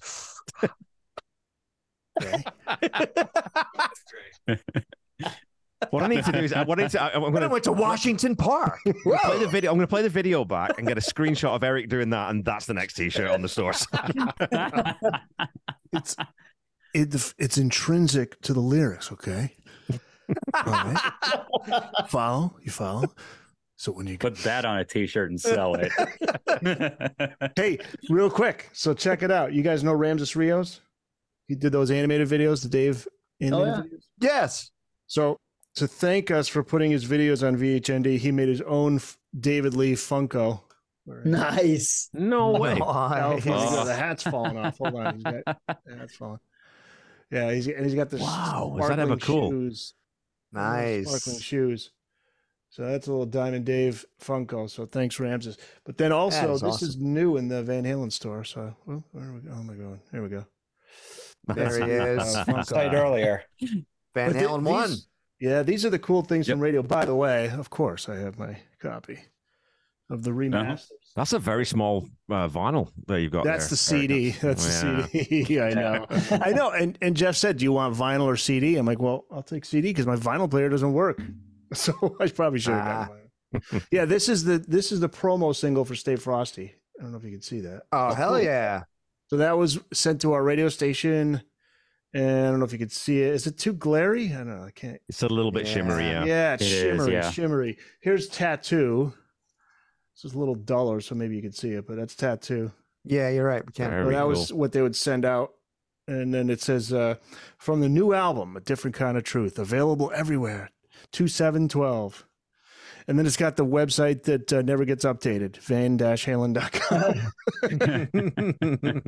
Probably still got the latest album, Different Kind of Truth. Right? I did love that rainbow glare on the discs, though. Yeah. It did look pretty, but it's still glaring, though. A little glary. Anyway, all right. Where were we? Okay. Sorry. Well, where we are is we, on this show, we do a thumbs up, thumbs down. Oh, yeah. So I'm going to ask everyone, I'm pretty sure, I think, I'm comfortable saying that we can all vote together here. And if there is any dissenting opinion, then I'll highlight it. But is this song What Dreams Are Made Of? Or is the dream over?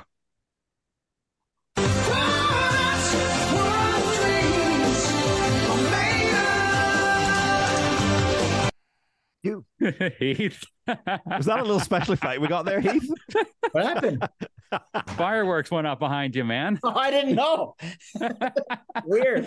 What happened? Is that a little bit of Corey production there, maybe? I don't know if that's Corey doing his wizardry, but there were fireworks in the back behind Heath's screen. Yeah. It was glorious.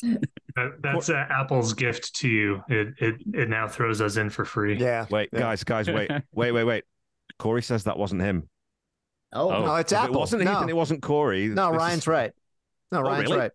Yeah, and like you can do this, like if you do a thumbs up enough times, it'll give you a thumbs up emoji will pop up, and that's not great. That's not wait, I think it just did that. It's doing that to you too, Chaz. It just, there you go. just darkened. It just did. Okay, I'm sorry. Yeah. I'm sorry. I forget. Sorry, Corey. Forget I said that. Yeah, was it like a lightning bolt in your Cheerios? Is that what it is? Well, I was in Washington Square Park. It looked like a bag of tobacco. Okay. I said, no, it's supposed to be mushrooms. Mushrooms for my pizza. Oh my God. The Ross Show. And again, just to be the because someone's got to be the fly in the ointment. I said the only thing because I was asking you guys earlier about whether you love this album. I don't love the production on this album. I find the bottom. I just. I've heard that before. I just find the bottom end a bit. It's muddy's a bit too strong of a word. Kevin, get the hell out. Get out. Come on. Of all the Van Halen records where you can actually hear the bass. I mean, you can actually hear the bass. It's funny, Chaz. I've heard that criticism before, and I was like, really? Yeah, it's just the bottom end is just there's something about it. Yeah. This one and 3. Yeah. I will say, I think maybe. I mean, sure, it's good to hear Wolfie's bass, but maybe a bit too bass heavy. A little bit. Is it too dry? Maybe a little too. Really? Maybe it could have been pushed down just a little bit. Push back. Yeah, if you're comparing Dave eras, right? If you think about the way this sounds and the way that 1 and 2 sound, or even 1984, there's a big difference in production between those. Like there's so much more separation in the sound, in the frequencies on those early albums than there is on this one. It's very cluttered in places for me. Well, and that's for obvious reasons. Yeah, John Shanks produced this, but Ted Templeman had a certain magic, him and Landy, and the location was Sunset Sound. So, because even 1984 doesn't sound, like, and Diver Down, I think it was only Pretty Woman that was at Sunset Sound. The rest was, where was it? The rest was somewhere else in the area. I can't recall. We could look it up. It was at another studio. But anyway, so the first 4 albums those are the best sounding albums, and those are all Sunset Sound Studios, and that's with Landy and Templeman.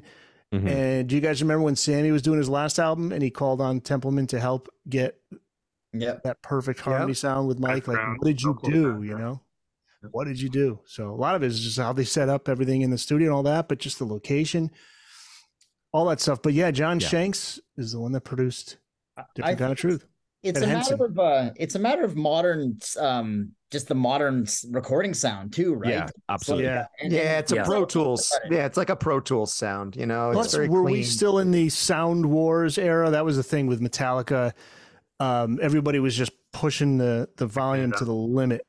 Yeah. Sound Wars were like, the louder you can get it to sound, the more it'll stand out when it's played on the radio. And Chris L talks about it sometimes. I'm not enough of a techie guy to understand it really, but Chris L talks about it on Pod of Thunder, and he talks it's compression or something he's talking about. Right. Yeah. It's basically like basically the quiets are closer in volume to the louds, so that it gives it a fuller sound. Yes. Because it never gets too quiet, and you keep it like in this big pocket.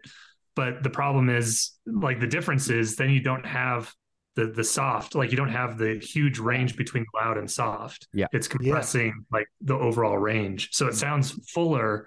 There's actually a similar criticism on that new Beatles track that came out recently. Oh yeah. That was a big thing. Now and then. Is that it was very compressed in that same way, where it's just all loud and you don't have the dynamism of space, of pause, of breath between things for it to breathe. Because if you were to put an MP3 on your computer, it's just like one big block.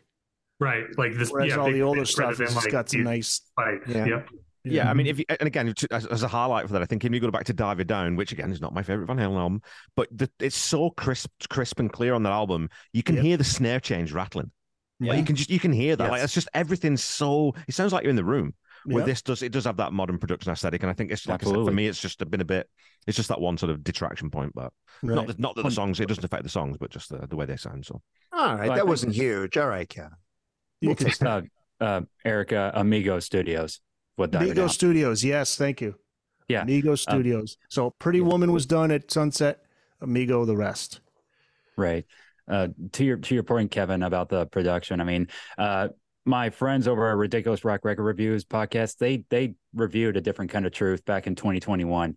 And one of the frequent guests who appeared on that show, his name was he went by Seamus, and he complained about the mix too, because I think he was like I said, I think maybe it was because it was a bit too bass heavy, and also because it's not Ted Templeman and Landy, like Eric said, not Templeman, Landy, but also not Sunset Sound or whatever the original Six Pack was. So I mean, to your point though, Kevin. So yeah.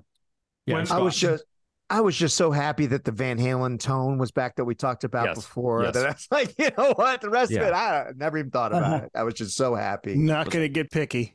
Exactly. I'll take what I can get. Yeah. Scott Haskins in the chat, and he is a producer and has worked on a million different projects. And he says definitely yes on the compression. He's just agreeing with Ryan there that because you can, when you know what compression sounds like, a lot of those albums from that era.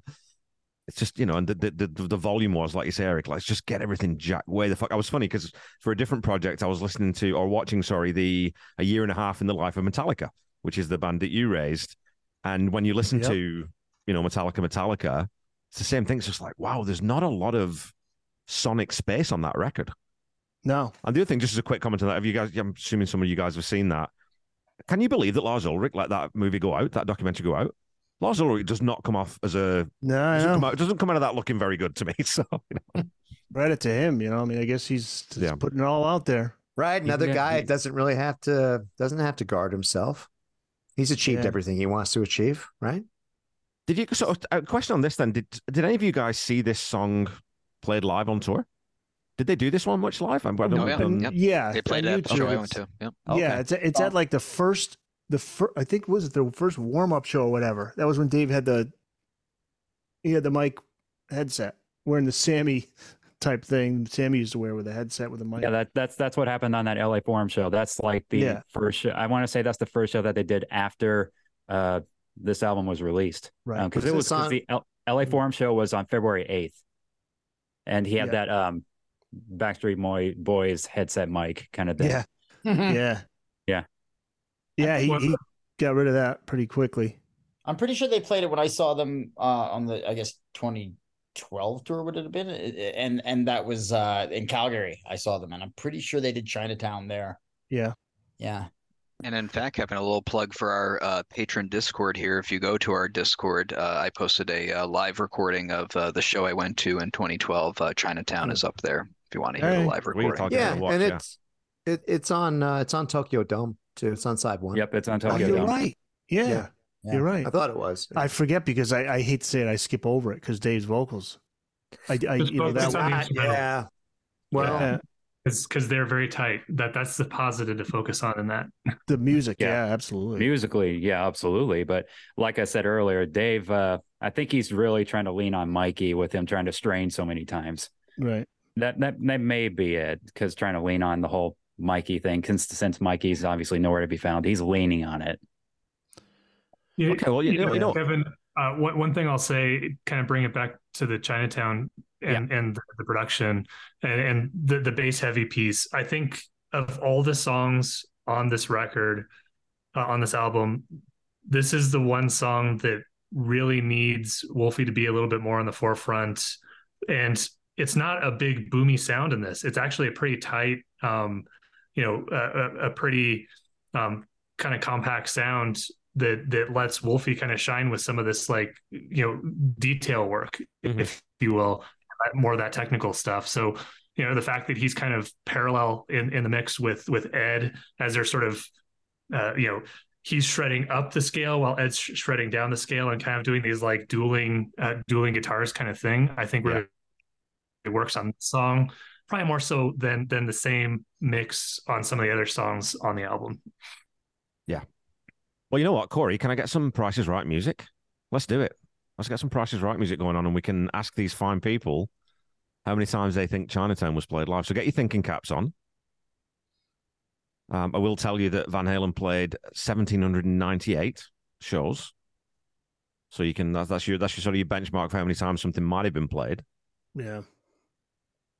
Where's my producer at? You motherfucker. Oh, boy. Yeah, baby. Right. I'll defend this song, too. This is a good one. Corey, I hate you. I'm watching Kevin closely as this song gets played. He's going to I wish he would play the good. Yeah, I was going to say. Not that one. The rope is coming As in out. February. He's got gasoline. What's he doing? He's got a lighter. Look out. See, now, luckily, we're on Zoom, so if we all keep talking, what it'll do is that Zoom will drop the audio volume of the music out, and we don't have to listen to it. So there we go. David, how many times do you think Chinatown was played live? Oh, boy. It was only during this particular, let me see, I will guess, as much as I really want to say $1 just to cheat, but if I were to guess an estimate, I would probably say maybe a good 25 times. 25. Okay, Michael, what about you? Higher or lower? Limited. How many times did you say, sorry? Oh, I'm going to go with 17. I think they were limited on how many times Dave can sing 17, 1-7? 1-7. Jazz, what do you got, dude? Oh, 38. 38. Well, we're all in the same sort of ballpark. Ryan, are you going to sort of break out and go a little bit wilder, or? I'm going to go 45. 45. We've got 8 from Scott Haskin in the chats. Scott Monroe, what's your guess? I think it was a mainstay during the 2012 tour. I'm going to say 51. 51, specific. Heath, you got this. This is small margins here. 40. 40. Okay. I'm throwing over to the only Van Halen expert on the panel, Eric Senich. So if you don't get it right, dude, I mean, reputation is on the line here. Turn in your expert card. Dave's publicist will be calling. I'm going to lowball. I'll go with 10. 10. 10. Okay. Well, it may surprise you that no one went over. The winner on 51 is Scott Monroe because 51? Chinatown was played 91 times. What? Yep. No way. Wow. Yep. 2012, 2013, and 2015. Yep. Wow. Okay. I didn't think they played it in 15. Yeah, I thought they dropped it by then. I was going to say they dropped it. Yeah, 33 times. 33 times in 2015. Wow. Yeah. Whoa. I thought they would just only bust that out like every now and then because that's not one of the bigger songs though. Right. Well, but you know what? I have seen video of Eddie and Wolfie going at it with that riff. I've seen live. I've seen them going back and forth. So maybe that was just and like rehersals and it's stuff. a good concert song. That's a good point. Yeah. I think they did it for them. I think it was a song that they loved, the Van Halens loved doing, and I think you're probably right. Probably Dave. Yes. Like, we're gonna play it regardless, you know. Yes. Well, right. Yeah. I just want to read out for you guys quickly. Chinatown, okay. Just going to read out quickly for you the last time that this was played in a set. Listen to this set list. Opening song, Light Up the Sky, Running with the Devil, Romeo Delight, Everybody Wants Some, Drop Dead Legs, Feel Your Love Tonight, Somebody Get Me a Doctor, She's the Woman, Chinatown, I'll Wait, drum solo, Little Guitars, Dance the Night Away with the Jamie's Crying snippet, Beautiful Girls, Women in Love, Hot for Teacher, In a Simple Rhyme, Dirty Movies, Ice Cream Man, Unchained, Ain't Talking About Love, guitar solo, You Really Got Me, Panama, Jump. I mean, that's as good a greatest hits record as you're going to get right there, right? Yeah. Good gravy. I loved when they did Out of Love Again. And I want to bet that they did bust that out a few times during that. Yeah. Amazing. But I mean, it's like this one. I was going to say about the whole Out of Love Again thing. It's like that's a complete workout for Al. That is, he burned. Hell yes. He burned 1,000 calories on that performance. And, but then again, I guess he does that for Hot for Teacher too, except he doesn't do the whole, like the revving of the engine intro that he used to do. They just go right into the snare and then tapping solo. He didn't do that anymore, I don't think.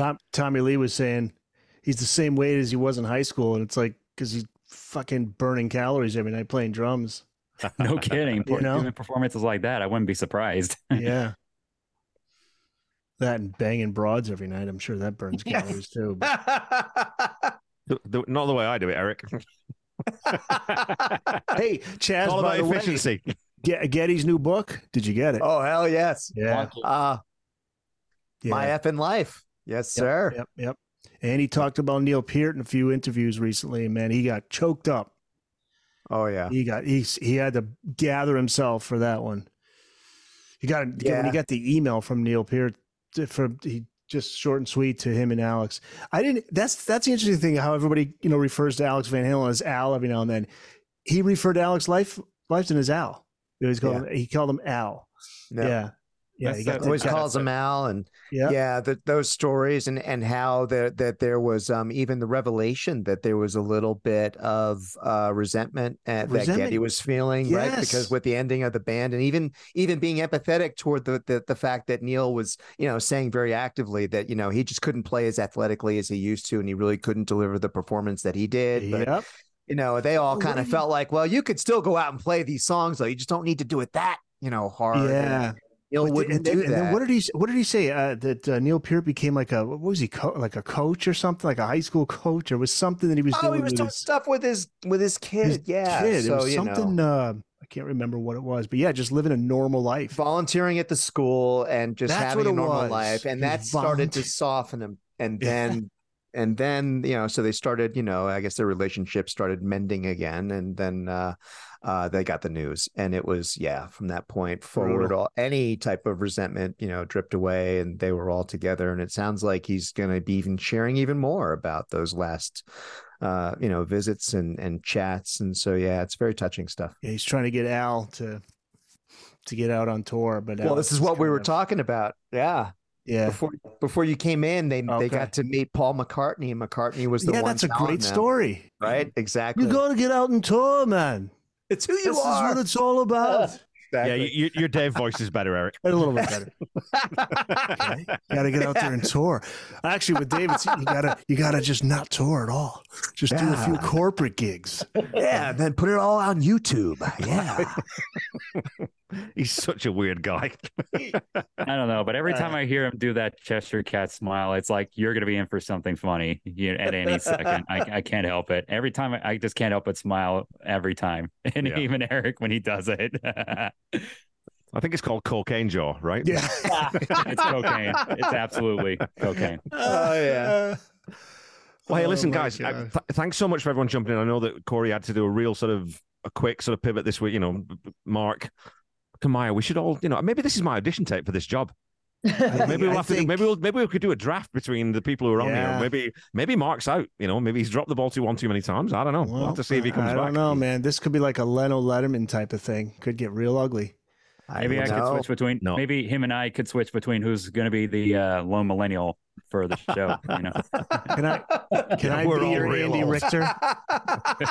Kevin, I'll be your Andy Richter. I'll just sit there. Oh, wait, who's going to be Ed? Oh, who's the oldest on the call? Because if I'm going to guess, I'm going to say it's Chaz. Oh shit! You might be right. Oh, you might be right. So by show of hands, who's hit the big 5-0?